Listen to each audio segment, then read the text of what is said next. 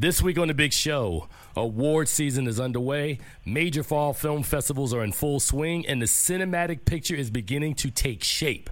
We'll discuss the contenders as well as some upcoming films as well. And Joaquin Phoenix, star of The Joker, will join us later in the show. Plus, we'll have movie news and reviews of the latest films, including Pain and Glory, Lucy in the Sky, and the aforementioned Joker, all on the latest episode of Keeping It Real with FilmGordon. Let's go.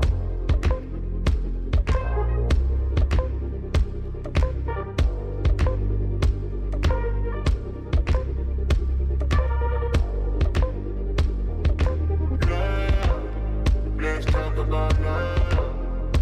Is it anything and everything you on fire? I didn't feel it on you. I didn't feel it on you.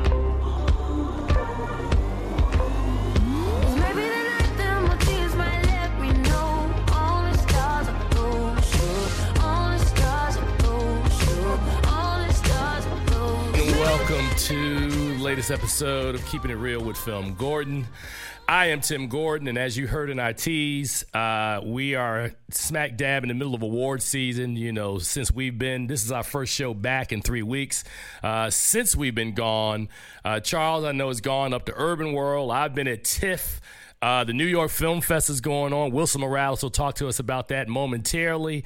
We'll have reviews of other films. We've got a lot to talk about today, but I do begin the show with not so good news that we just found out literally that Diahann Carroll, the Tony Award winner, first African-American woman to star in her own TV show, which was Julia back in 1968, passed away at the age of 84 years old. I remember an early memory of Diahann Carroll, and we'll talk a little bit more about this in our next segment, but watching her in Carmen Jones opposite Dorothy Dandridge back in 1954, an amazing start to her career, which went on to feature later on Dynasty and some other things. Diahann Carroll, gone at the age of 84. As I said, we will talk more about that in our next segment. But without any further ado, it is time for us to go up to New York as we start every show the same way every week and bring on editor-in-chief of blackfilm.com, esteemed member of the Critics' Choice Association, among all the other accolades, Wilson Morales from blackfilm.com. Wilson, welcome to the show. Hey, welcome. You know, that is terrible news. Obviously, an icon. I actually got to meet Miss Carroll about 2-3 years ago at the ABSF Honors in L.A. That was definitely a highlight for me to meet her. She definitely was a pioneer from what you mentioned, her own TV show nearly 50 years ago, and, you know, obviously paved the way for other people to have their own shows, black actresses to be considered and be looked upon as leads. You know, we never forget, you know, Dominique Devereaux on Dynasty. That was the first time I remember her. It's one thing when you just see her in a movie, but when you see her every week on a TV show, you know, at least at that time for me, that was a sight to see. Yeah, I hate when we lose these sorts of legends. And as I said, the thing when I opened the show, her debut was in Carmen Jones, opposite Dorothy Dandridge, opposite Harry Belafonte, opposite Pearl Bailey, and a bunch of other amazing actors. And she was probably and Harry Belafonte's still alive, so she's not the last link, but she's one of the last links, along with films like Paris Blues, alongside Sidney Poitier, Paul Newman, and Joanne Woodward in 1961. Diahann Carroll has been around for a long time. And as I said, I'm going to really delve into her work in our next segment. But yeah, man, I wanted to open with that because she has earned that right. She deserves that honor. But yeah, Wilson, I know you are in the midst of the New York Film Fest. I know New York Comic-Con is going on, man. You are in the Culture Center, especially this time of year. What else are you doing, man? Because you seem to be everywhere, my brother. It's not enough for me to go around. I try to do as much as I can, but yeah, last week was the opening of the New York Film Festival. Everybody's thoughts about The Irishman is true. The hype is real. It's definitely the front runner. Scorsese has put together a masterpiece when you think about bringing back De Niro in the leading role, Pacino being contained, pulling Joe Pesci out of retirement. That's like, those are three aces. You have no other cards to beat that, you know, and the sounding applause after the movie, even though it's 3.5 hours, and it goes by quickly. It was amazing. When the rest of the world sees this, hopefully in theaters, you know, they will see what I see. I don't know if anyone can sustain 3.5 hours at home, nonstop, you know, without having to go to the bathroom or the kitchen or anything like that. Right. You know, so that was definitely good. You know, tonight they're showing Marriage Story, which is another contender from Netflix. Brother. Oh, yeah. You know, Noah Baumbach, Adam Driver, Scarlett Johansson. You know, so you've got a lot going on with those. And then today, in theaters, before it hits Netflix, is Dolomite Is My Name, the return of Eddie Murphy. You know, I saw it at TIFF. It's Eddie's comeback. He's as good as he was in Dreamgirls. I think if the marketing is right and if Eddie campaigns, you know, he can be in the conversation. You have a standout in Divine Joy Randolph, who's the only female in the film. The costumes are by Ruth Carter, who could get a second Oscar nomination in a row. There's a lot, you know, between, you know, Netflix has an arsenal of riches this year, which could be great and problematic, because they have Irishman, they've got Marriage Story, they've got The Two Popes, they've got Dolomite, they've got The King, you know, they've got Atlantic, which is the film that played at Cannes, directed by Maddie Diop, the first black woman to have a film in competition. You know, so they've got the bulk of riches there, you know, and then not to discount some of the other films that we're going to get to see, you know, the Tom Hanks film, you've got Harriet, you've got Just Mercy, but Netflix is making a case about, like, we've got the best. All right, so I'm glad you jumped in because, you know, while you were doing that, you know, we were both at TIFF together, so, you know, we saw the lion's share of these films. I was interested, and I wanted to talk to you since you have seen this film, The Irishman, and I have not. I'll see it in a couple of weeks, I hope. I was looking at an early kind of prediction poll coming from the Screen Actors Guild this morning, and to my surprise, there was one name missing off of this first introductory list. So they have actor in a leading role. It is Leonardo DiCaprio for Once Upon a Time in Hollywood, Adam Driver for Marriage Story, Joaquin Phoenix for Joker, Eddie Murphy, Dolomite Is My Name, and Taron Egerton for Rocket Man. No mention of Robert De Niro, despite the fact that Al Pacino is listed for actor in a supporting role. And I'm just going to ask you this question because we don't know. This suit that came out early this week against Robert De Niro, $12 million. I don't think it has anything to do with it. Yeah, I'm just trying to figure this out because it almost seems like a given that I'd had De Niro, Phoenix, and DiCaprio as least three locks in the actor field for the Academy Awards this year for award season. Well, you know, here's the thing. We haven't seen De Niro in a lead role in a long time. So even though he's the lead here, you always imagine that with so many people playing different roles, you know, and it's Al Pacino, you're going to give Pacino, supporting actors will get more favored. You know, obviously the lead actor race is always crowded. But like I said, you know, we haven't seen De Niro in a lead role. And I think the people who vote for the Screen Actors Guild, they haven't seen this yet. You know, the screenings that they've had so far have been for a select few, not everybody. I think once everybody starts seeing it, you know, Taron Egerton was good, but that came out in the summer. So Paramount's got some work on their hands in trying to keep him out there, keep his name going. You know, Bohemian had the pleasure of being released in the fall, but with the Elton John film, you know, long gone on DVD nowadays, it's like you got to come back out, you know, and make your case because we're only going to get more films coming out. You still have Jonathan Pryce in The Two Popes. We don't know who's going to come out of 1917, you know, so like we still have films that people have seen at festivals but have not seen in theaters yet. And sometimes a film can get a second boost once they're released in theaters. Hence in point, you know, Green Book. Green Book played at Toronto by the time a lot of the press left, and no one kind of counted it in, even though it won the People's Choice Award at Toronto. And by the time it came out, it started to gain momentum, and we saw where it ended up at the end. All right, so one question, last two I want to hit on is, surprisingly, I saw both Hustlers and Dolomite Is My Name. I saw it again for the second time yesterday. People kept asking me, does Eddie Murphy really have a legitimate shot at an actor nomination? And I'm thinking, these three locks that I talked about, and I'm like, he's got an outside shot. Jennifer Lopez as well.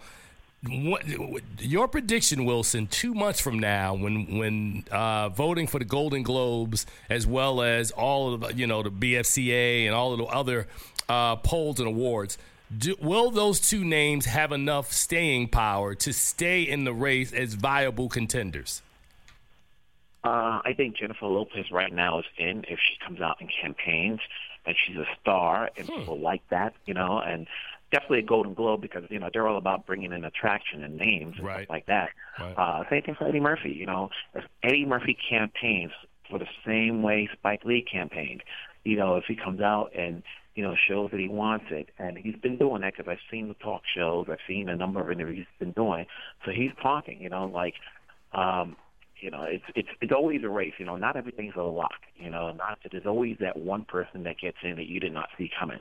So Eddie can get in. Another name that I'm going to throw at you is Adam Sandler. Man, yeah, I heard. It was a sneak screening last night, and a thunderous stages clap, and I actually would put Adam and Eddie in and take out Leo. Wow. Sandler rocks. Well, it's interesting. In Toronto, the buzz was deafening for Uncut Gems. Everybody I talked to in line told me, man, this is his comeback film. Wow. So that's interesting. That's a great endorsement, man. That probably looks like a movie. When is it slated to open? Or is it? It's not a Netflix film, is it? It's not a Netflix film. Okay. It's December 6th, and like I said before, it could be interesting if you get Adam and Eddie in a conversation, two former SNL players. Wow. Yeah, that sounds like that's going to be a November call-up, and you know exactly what that means up to come see that film. But, Wilson, I know you got to run, man. We got a lot of show today, and we got a lot to talk about because this whole situation is very fluid as it relates to, what people are seeing, what people are going to get behind. And it's always fascinating this time of year, man, to see how the race shapes up. But I do think we're starting to see a picture. You've seen the lion's share of the films. What film have you not seen that's a part of the contender class right now? Little Woman, Greta Gerwig's film, 1917, Sam Mendes' World War I film, Bombshell. Bombshell, yeah. And we don't know whether or not Clint Eastwood's Richie Jewell can shake up the race. Nah. I'm sitting over here, it's not going to happen. All right, man.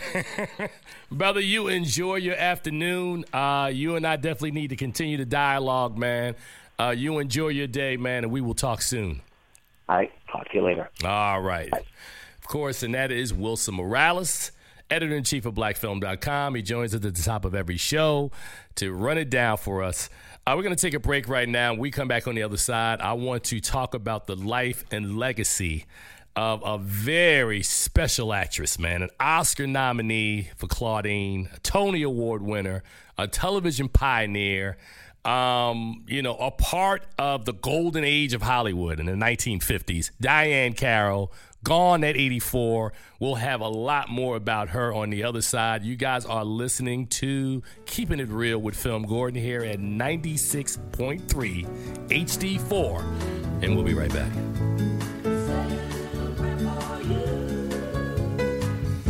The moment I wake up, before I put on my makeup, I say a little prayer for you. And while combing my hair now, and wondering what dress to wear now, I say a little prayer for you. Forever and ever, you stay in my heart, and I will love you forever and ever.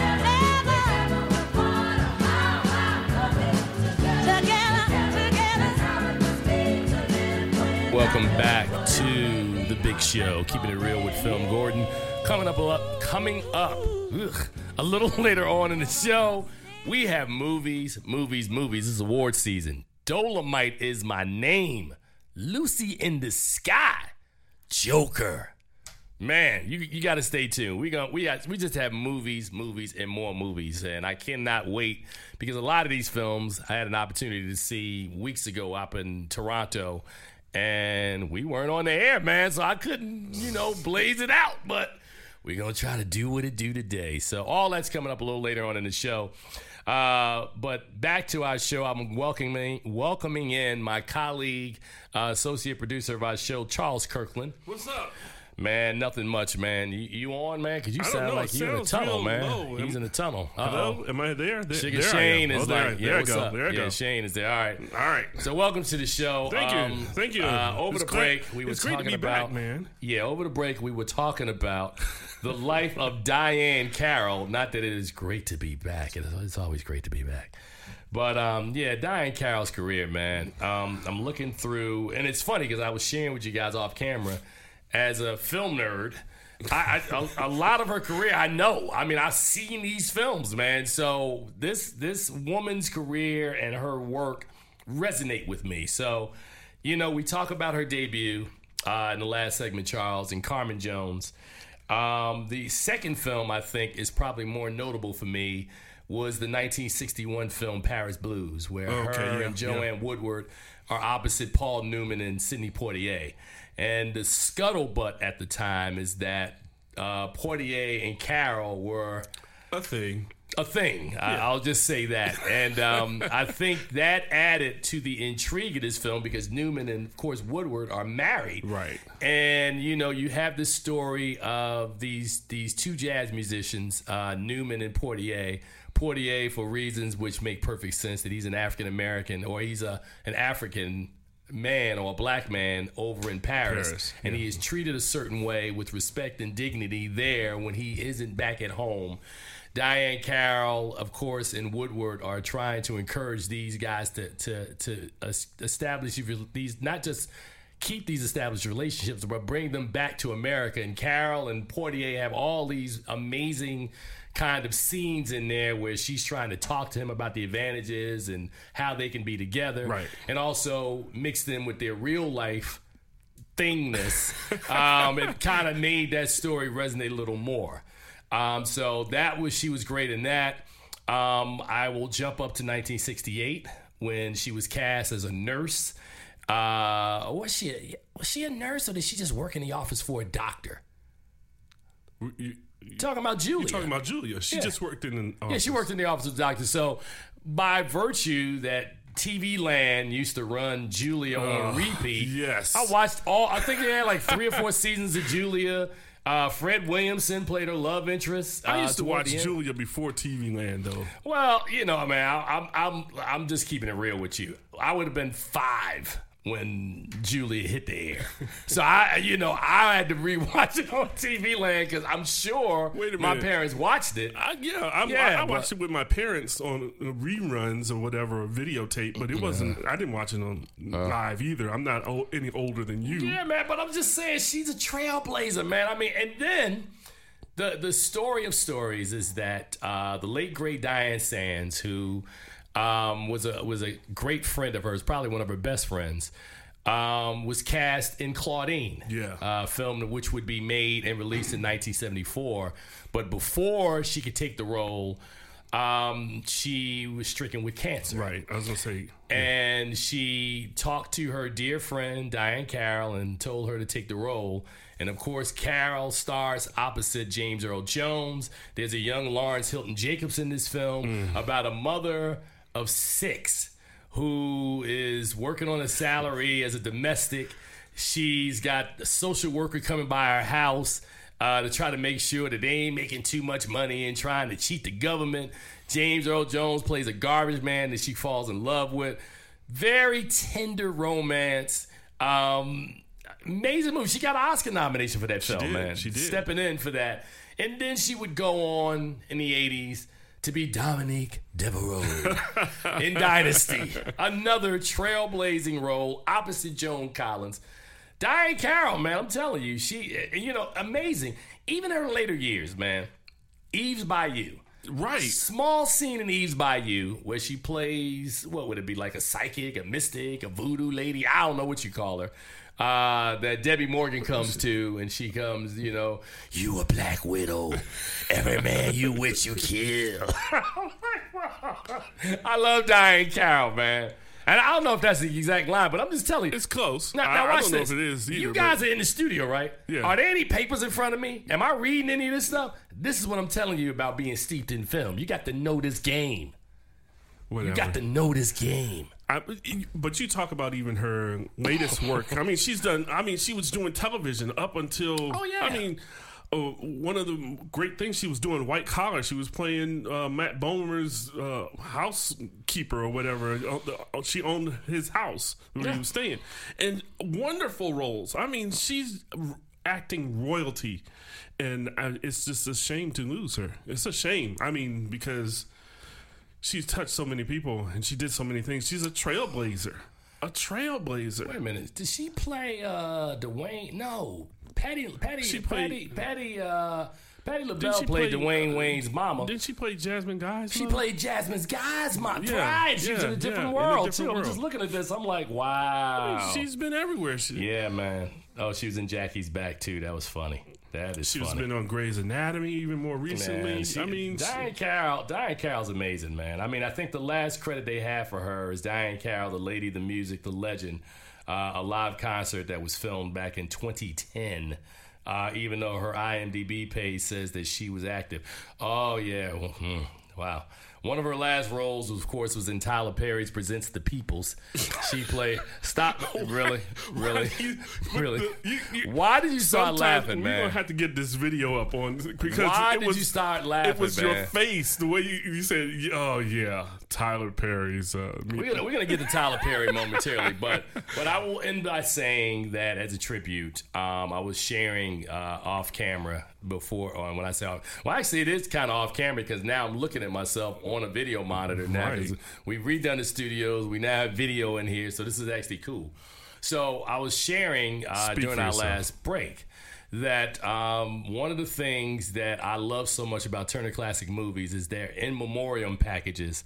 And they have kind of like a 2-minute thing that they produce that's already done, and they just kind of insert in actors, some clips of their work, and then kind of like, their name and, born date, death date. So can't wait to see what they're going to do with Diahann Carroll. But, 84 years old, man, she lived a full life. An amazing artist, man, who from 1950 to 2014. So that is like 74 years. Because I told you at Carmen Jones, she was a baby in 54. She was 16? Yeah, man. She's a baby, man, in that film. But, yeah, man, rest in power to Diahann Carroll, man. Amazing career, gone at 84.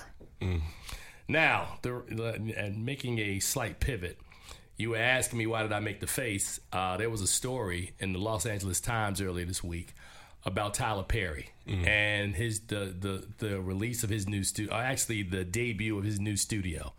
For those who are unaware, he purchased the old Army base, Fort McPherson, down in, I hope I got the base right, but it's in Atlanta. And it's 330 acres. Tyler Perry bought it and put, I think, 10 to 12 sound stages on it.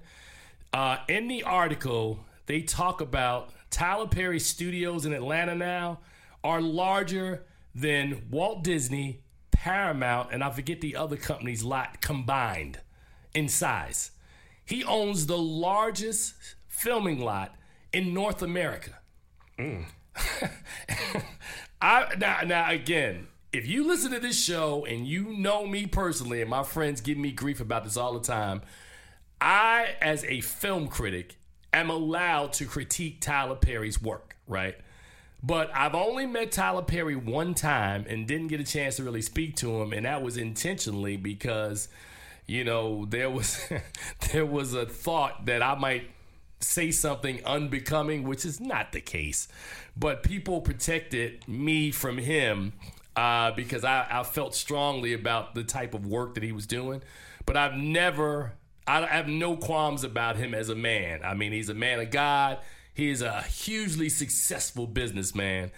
He's got everybody coming down to Atlanta this weekend, from Sidney Poitier to Oprah Winfrey to who's who in the entertainment sphere. Sam Jackson, Denzel Washington. Everybody's going to be in Atlanta this weekend as they christen the new Tyler Perry Studios.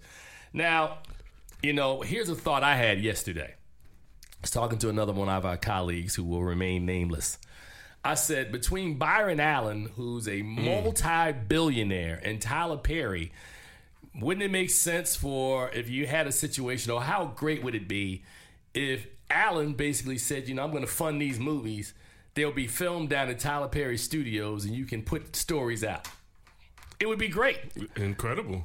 Only problem with what I understand about all entertainment is not creating entertainment.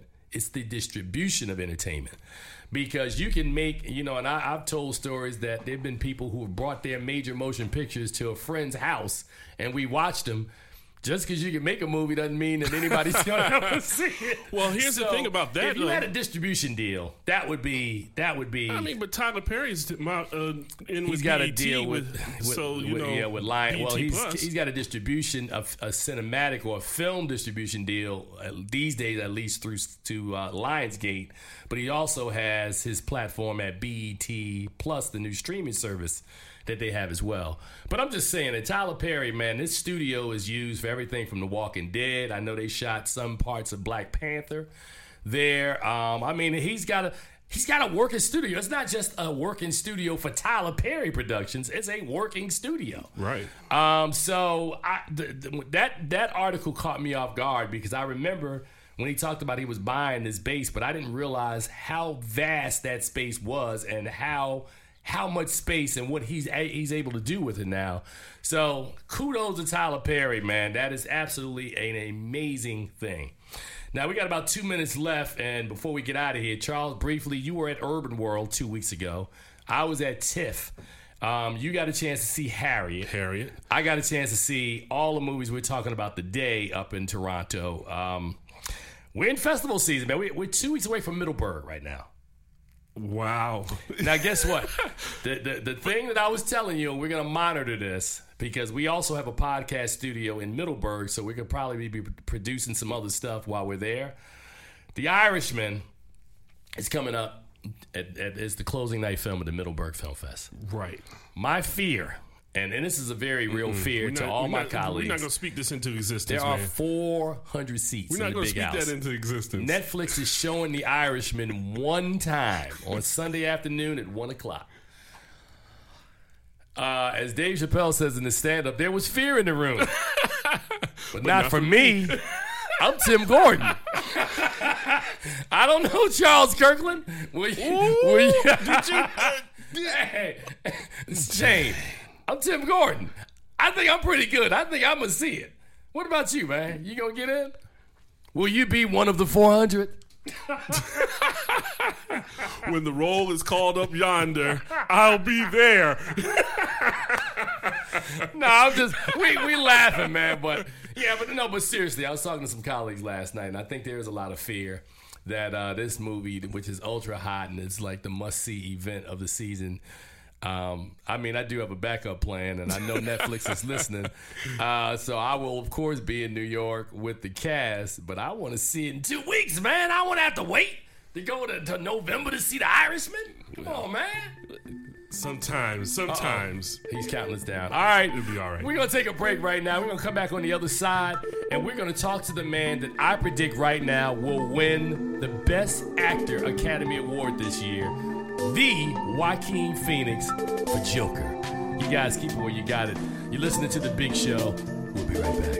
Hi, this is Taraji P. Henson, and you're listening to The Big Show, keeping it real with FilmGordon. Sticks and stones may break your bones, but you ain't never felt the wrath of Quincy Jones. Hard to the core, an entrepreneur and jams that he makes slam for you and your pleasure. as you listen to every measure. Groove with the track as the cue gets fresher. I've been away for a long time. Now, I'm not only back, but I'm here to rhyme. So bust the move as I include that I'm back on the block portraying the dude. So hey, young world, saying Quincy, Quincy, I need the dude to correct and convince me. All right, Teach and me the welcome right back way to so the my show. eyesight may Coming see up that in our path that next leads to a segment, we brighter got day. So if you're 4 ready to movies reach to for the top, review. never You fear. don't want to miss any of that stuff. But without any further ado, right now, our next segment, show correspondent Wilson Morales had an opportunity to sit down with an actor who I think is a lock, not just to be nominated for Best Actor at the Screen Actors Guild, the Academy Award, and any other award that's going to be film in the next 3 to 4 months. But I think he's honestly going to win. Right, that's how much, and we'll talk about that in my review in the next segment. But right now, Wilson Morales had a chance to sit down with Joaquin Phoenix to talk about not just portraying the role of the Joker, but the nuances that went into perhaps the strongest role that's on film this year. This is Wilson Morales talking to Joaquin Phoenix regarding his role in Joker.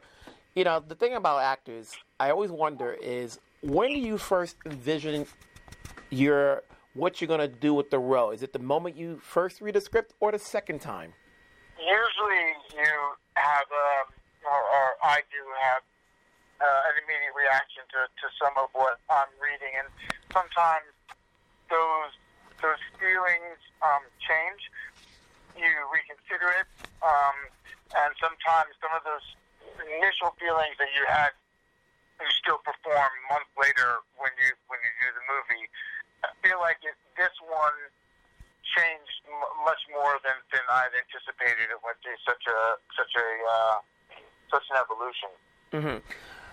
Obviously, this is an origin tale. You know, how would you describe Arthur Fleck, and what did you want to add to the character that's similar to what fans know are the essence of Joker? To be honest, I didn't try to add anything in consideration of an audience or a fan. I don't think that's the way to create a character. I think it has to be kind of through your own personal exploration and research. But you know, I think the one thing that I was kind of aware of, I think when I first read the script, I thought that there were parts of Arthur that seemed self-pitying, and really kind of behavior that I thought was repugnant and kind of pushed me away. But I noticed certain behavior in the script that to me were telltale signs of PTSD, kind of fight or flight or freezing. And when he gets attacked by these kids, he just sits there and he takes it. He doesn't respond. And so that led me to kind of investigating more PTSD. And I think once I kind of saw those telltale signs, I realized that this part of his story, this childhood trauma that he experienced, seemed to be true to me. And then I had a lot of sympathy for him, for somebody who's really their brain has been altered by the trauma they've experienced, and now they are in this kind of heightened state in which they perceive threat everywhere. And I thought that was a really important part of the character and something that I wouldn't have expected in this type of movie, and it seemed like a really important part of it to magnify. Mm-hmm. You mentioned PTSD. You know, in the years that you've worked, research-wise, is this the most you've done, being that you researched PTSD and then you also had to do research regarding the laugh factor? Is this the most you've done? Sorry, and you research regarding the what? Well, you know, it's like when you talk about the laugh factor in the movie and what you did to develop that laugh, and you mentioned obviously the PTSD on this movie. Is this the most you've done in terms of researching for a character? No, I don't think so. No, I always feel like I do an equal amount. I think just sometimes it shows more with certain characters, but I don't think so. Mm-hmm. I spoke to Todd about, obviously the weight the amount of weight you lost for the role, and obviously that was part of the character. For yourself, how much did you want to lose, and did you give yourself a limit? Well, one of the first things that I started to research when I got the script was the medications that he was on and the side effects of those medications. And what I discovered all over the messaging boards were how much people's weight is altered as a side effect to this medication. And there are people that either gain weight or lose weight. And so it seemed like it was something that was important to talk about, because I felt like the medication that he was on played such a big role in the kind of person that he becomes. I thought there was something that might illustrate that. At the time I talked about it, I mean, I'm obviously lazy, so I suggested that we do weight gain because I thought it'd be easier for me. But luckily, Todd, was smart and said, I think we should go in the direction of weight loss. And I always knew that we would do that. But I didn't want to because I'd done it before, and it's a brutal process. Sorry, I can't remember the second half of the question. No, that pretty much answers it. So when obviously you finished shoot, when did you get back to your normal weight size? How long did it take you to get back to that size? A day. No, I mean, but really, I mean, like a month. I think that for a month I just ate. I did anything but sit in my house and eat. Being the center character, you're obviously interacting with so many of the other characters and actors in the film. Can you talk about working with Robert and Zazie and some of the other characters, some of the other actors that, you're working along with them? Sure. I mean, working with De Niro, we had really a condensed period of work over the course of 5 days, and we shot his whole sequence. And so really there's not a lot of time to socialize, and it's something that I don't really want to do anyways. So we just didn't communicate that much. I'm not a person that really likes to, I suppose it depends on the role, but for this, I didn't feel like there was a lot to talk about with people that wasn't related to the film. Zazie was amazing, because I think that her character went through a lot of changes. The conception of the character from when we kind of started to what we landed on. So we had a lot more time working with Todd, kind of discussing the dynamic between the characters and what would work. And there were things that I did that changed the character once we were shooting for myself, that I think affected her character and therefore required some changes. So we talked more, and someone like Frances Conroy, she was, I think in just working with her, I started to imagine kind of more of our shared history and how she might have behaved with my character younger, and it really changed the way that I looked at certain things, particularly the laugh, which was something that I think was first it's written as a condition, and I think at some point I started imagining that it's something that she would tell him, because she didn't know how to tell other people why he had these bursts of laughter. I think I started to kind of like question what she might have told me, and that ended up affecting one of our final scenes together and what I said to her, and it affected the way that I approached and thought about the laugh. So I think when you start to work with people, it can have like a profound impact on the characters just from interacting with them. Mm-hmm. What was more comfortable, wearing clown outfits or the wig when wearing the green hair? I didn't like any of it. And then, just going back, obviously, where did your love, if any, for comic books come in? Were you a fan of the comic book franchise? Now that we've got like a zillion of these movies coming out, or is it something that did you read comic books growing up? I did used to collect when I was a kid. When I was about 14 years old or so, I collected for a couple of years.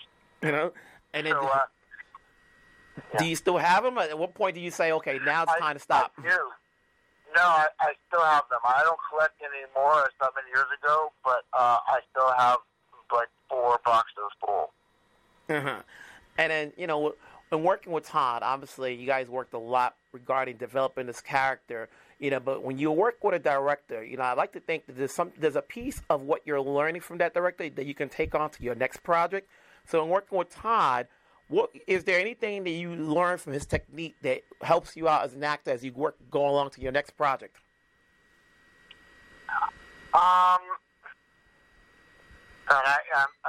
Of course there are, and I don't know what they are specifically. I can't remember, but some of it is so dependent on him being present that I don't think I can apply it to other jobs, and that's his brain and his wit.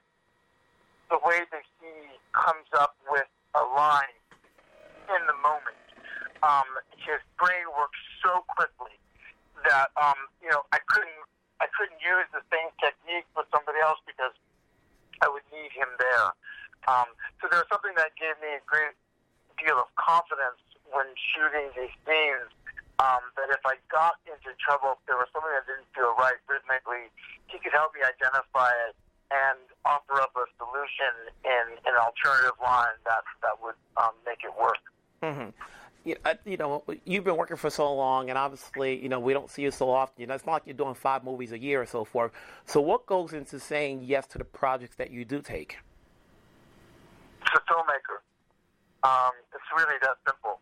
I think that usually the motivating factor, the decisive factor, is the filmmaker, and whether I think that there's somebody that has a unique take on what it is that they're trying to say, and whether they're a filmmaker that can't be replicated. Todd, the way Todd makes movies, the movies he makes, nobody can make those movies but him. And so that's always the deciding factor. Mm-hmm.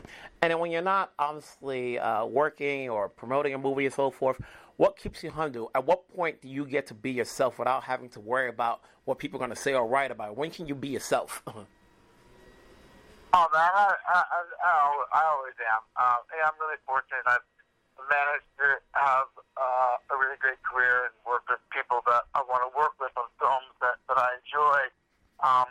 But, I've never experienced such an overwhelming level of fame that it prevents me from living my life. So I come home and I, have to feed the dogs and tend to the garden and clean up their shit. So I get right back into it. Hey, man, thanks so much. They're wrapping me up, so I got to go do this podcast. It's good talking to you. Do your thing. Congratulations. Thanks a lot. All right, thank you. Have a good day. Take care. All right, and thank you both to Joaquin Phoenix and Wilson Morales from blackfilm.com, who's also a show correspondent here. The Joker is in theaters this weekend. Coming up next, we're going to review the film as well as 3 others. You guys keep it where you got it. You're listening to The Big Show, Keeping It Real with FilmGordon, and we'll be right back. I'ma break you off, let me be your motivation to stay and give it tonight. Baby, turn around, let me give you innovation. Yeah, 'cause I do it so right. You got that good, baby, don't you? Got that good, baby. Welcome back to the show, and this week's reviews are brought to you by thefilmgordon.com. Experience film through the eyes of a true film addict. Check out all of our film content at thefilmgordon.com. There are 4, count them, 4 new movies opening in theaters this week. But before we begin, cue the music.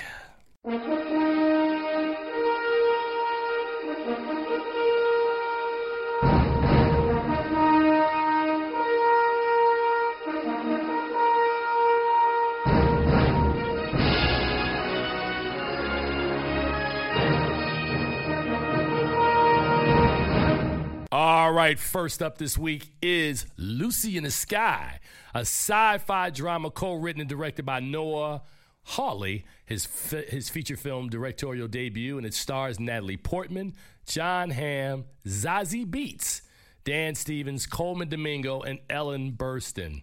And of course, this film tells the story of a woman who is an astronaut, goes to space, and when she comes back, everything around her seems small in comparison. Let's listen to a clip from Lucy in the Sky. You know how it is. You go up there, you see everything, the whole universe. And everything here looks so small. We're so small. And then you splash down, what, you go to Applebee's, Monday Night Football, clip your toenails. And all you can think about is, When can I go back? All right, this film, and I'm not going to spend a lot of time on it, Natalie Portman gives her all in a film that is so slow-moving that it kind of lulls you into a sense of, shall I use the word, boredom? Not much here to see with this film at all. I'm not going to spend a lot of time because we have some other larger films that I think offer a little more to the audience this week. I'm giving this film a D. This film didn't keep my interest. There are films. There's another film that I'm going to talk about where a character kind of has issues with things that are going on in his mind that I think are done and executed much better. Lucy in the Sky, yes, a D. Up next is a film from super director, and I'm hoping I'm pronouncing his name correctly, Pedro Almodovar. And his film, of course, is called Pain and Glory. It's a Spanish drama directed and written by this filmmaker. It stars Antonio Banderas, Penelope Cruz, among others. Pain and Glory is a film that narrates a series of encounters loosely based on Almodovar's own experiences. Banderas plays his alter ego, and that shows the story of him going through some of his ups and downs, as well as his decline, as well as the story of how important his mother was to his upbringing, sort of similar to a way of what Alfonso Cuarón tried to talk about with his housekeeper and maid in Roma last year. I think Banderas, who's in a couple of films, including The Laundromat, which is a film we'll talk about in a couple of weeks, he is really good in this film. I think this film is very solid. If you are aware of Almodovar's work, this film will be another welcome addition to his canon. I gave this film a B. I thought that him and even Penelope Cruz in a smaller role, these are his kind of primary players. I thought everything in Pain and Glory worked well. Very good story. Up next is one of two heavy hitters this weekend, and we will simply say, welcome back, Eddie Murphy. It is Dolomite Is My Name, and this film, of course, is based on the life of the great late underground sensation, Rudy Ray Moore. It stars Eddie Murphy. Wesley Snipes is in this film. Mike Epps, Michael Keegan-Key. There are a group of really talented individuals, and let's listen to a clip from Dolomite Is My Name. You ain't that funny. You just cussing up a star. He ain't cussing. He's clever. I don't know. You know, I used to work with Red Fox. You knew Red Fox? Oh, yeah. We was in the kitchen washing dishes together, but I worked with him. And one day he went up in front of the right promoter, got his big break. Oh, here go Rico. Oh, man. He smells like urine. You be touching the door? Hey, go stop him. Man, I'm the assistant manager. I'm delegating that to you. You go deal with Rico. Rico responds best to authority, so the manager should do it. All right. Of course, Eddie Murphy is in the middle of a comeback tour right now, and this film here, I think, is a wonderful kickoff. Rudy Ray Moore is somebody whose career I listened to a lot of his albums, even when I wasn't supposed to, as a very young child, and I thought that it would almost be impossible for them to bring the life of this profane, foul-mouthed, yet very funny comedian to the big screen, and Eddie Murphy pulls it off.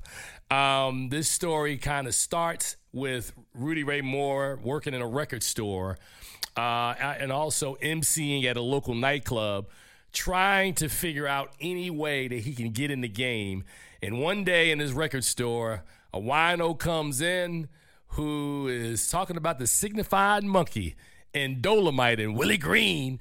And, of course, before you know it, Rudy Ray Moore has found a new act to build himself around, and boy, does this act take off. We see the albums that are being made. We see Moore on tour where he meets Lady Reed, played by, what is the young lady's name? Divine Joy Randolph. We also meet his cast of characters, Craig Robinson, Mike Epps, Titus Burgess from The Unbreakable Kimmy Schmidt. And, of course, they all encounter D'Urville Martin, who is a kind of B-level sidekick to Fred Williamson, played in this film by Wesley Snipes. Sooner than later, after Dolomite has had success, or Rudy Ray Moore as Dolomite has had success with his career on albums, he decides to make a movie, which is when all the hijinks ensue. Trust me, you'd much rather watch the making of the Dolomite movie in Dolomite Is My Name than watch Dolomite itself. Please don't do that to yourself. Not a good movie at all.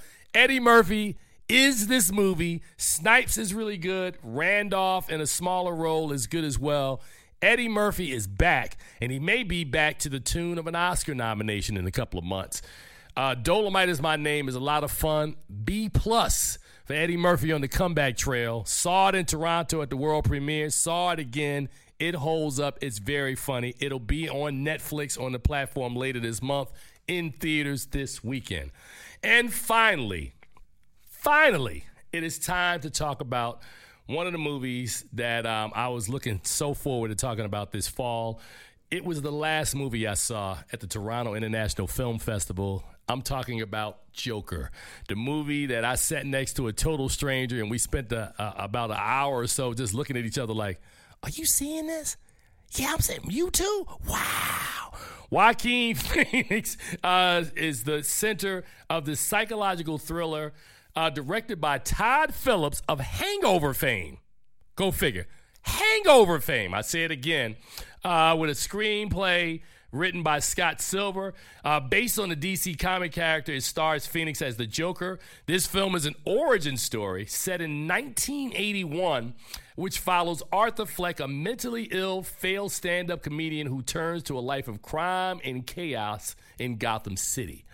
Robert De Niro, Zazie Beetz, there's that name again, Francis Conroy, among others, all appear in supporting roles.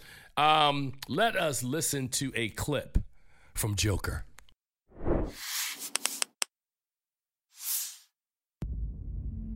Arthur, does it help to have someone to talk to?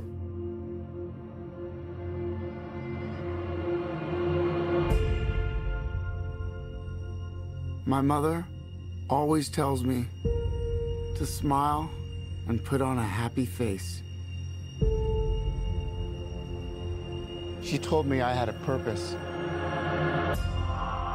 to bring laughter and joy to the world. Let us just delve into what I think is one of the most compelling psychological traumas that we're probably going to see on film this year. All right, this film, which takes place in Gotham City in 1981, finds Arthur Fleck working for a service where I guess they rent out clowns for different occasions around town. He's working at a store with a sandwich board, which, of course, you see in the trailer gets taken. He gets beaten to a pulp in the alley by some dark kids. And the next thing you know, we are delving into the nightmare of this character. Armed with a condition that he carries a card around that anytime he's nervous or feeling uncomfortable in pain, he just laughs uncontrollably, which I think is absolutely genius in explaining the laugh of the Joker and also gives it a double meaning in a film such as this. We later on find out after he's dispatched from his job, he's met with one disappointment after the other until ultimately he just snaps. And when he does snap, I remember writing in a review in 2008 for The Dark Knight that Heath Ledger's Joker was an agent of chaos. That was one of the lines, that I'm just an agent of chaos. Well, in this Todd Phillips version, he's not just an agent of chaos. He's almost the embodiment of chaos itself. If we think about the profile as we look around America now in the news, where we talk about these domestic homegrown shootings, it's usually always young people who feel like they are kind of disassociated from life. They're going through a level of pain. Their minds have kind of reached the point of no return where they kind of snap, and then they try to take the pain that they're feeling and then put that pain onto others. This film is the cinematic embodiment of that principle, which in itself is part of the reason why there's been so much talk among people and fear about, we got to put on special protection and security for this film. I just think at the core of all of this is probably one of the strongest lead performances I've seen on film, probably since Jamie Foxx in Ray in 2004. That's how sure I was when I saw that film that he would win an Oscar, as sure as I am about this film that Phoenix will win an Oscar. And I say that having seen Once Upon a Time, and I know Leonardo DiCaprio is going to be a front runner. We know that despite the fact that the Screen Actors Guild didn't put Robert De Niro is going to be a front runner. But it's going to be hard to top a performance like this, where a character loses 55 pounds, is ultimately skin and bone, and has immersed himself in such a level of horror that we're in his nightmare for 2 hours and 4 minutes. He is mesmerizing on screen, and despite the fact that I may not ultimately like the message of him being portrayed as a hero, and make no bones about it, he is an anti-hero by the end of this movie. And if you don't believe me, that final scene will tell you all you need to know. This film and his performance, let me rephrase that, not this film. This performance is mesmerizing. I kept watching it, and Charles, you've sat in the movies with me. Anytime you hear me going,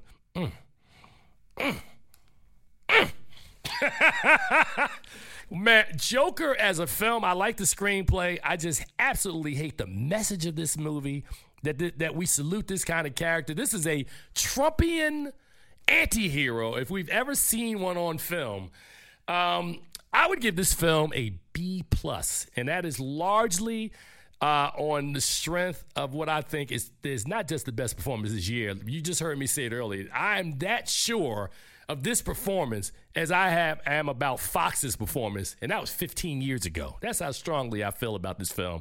The Joker is, I think the performance outweighs the film. All righty, so that's all I got this week. And on behalf of our producer, the man behind the glass, the man who has the remote in his hand, he puts us on screen. It is the one, the only Sugar Shane Lewis, Cincinnati's own. Boy, that mother's love. You got to be old enough to understand that reference. You just look it up, you get it.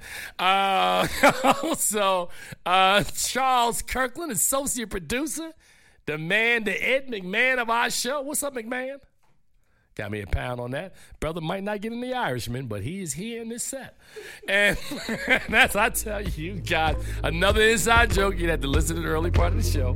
And as I tell you guys in closing every week, please see something good at the movies this weekend. I've given you my two choices. There's two great ones that are out there. And until next time, we'll see you guys on the other side. You take care. We're out. Let's talk about love. Is it anything and everything you offer? I didn't feel it on you. I didn't feel it on you. Maybe the night that my tears might let me know all the stars are close.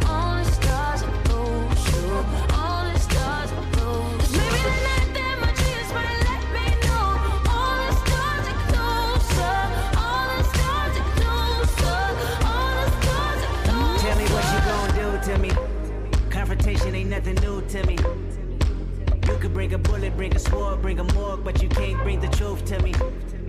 And we don't know your expectations. I don't even want your congratulations.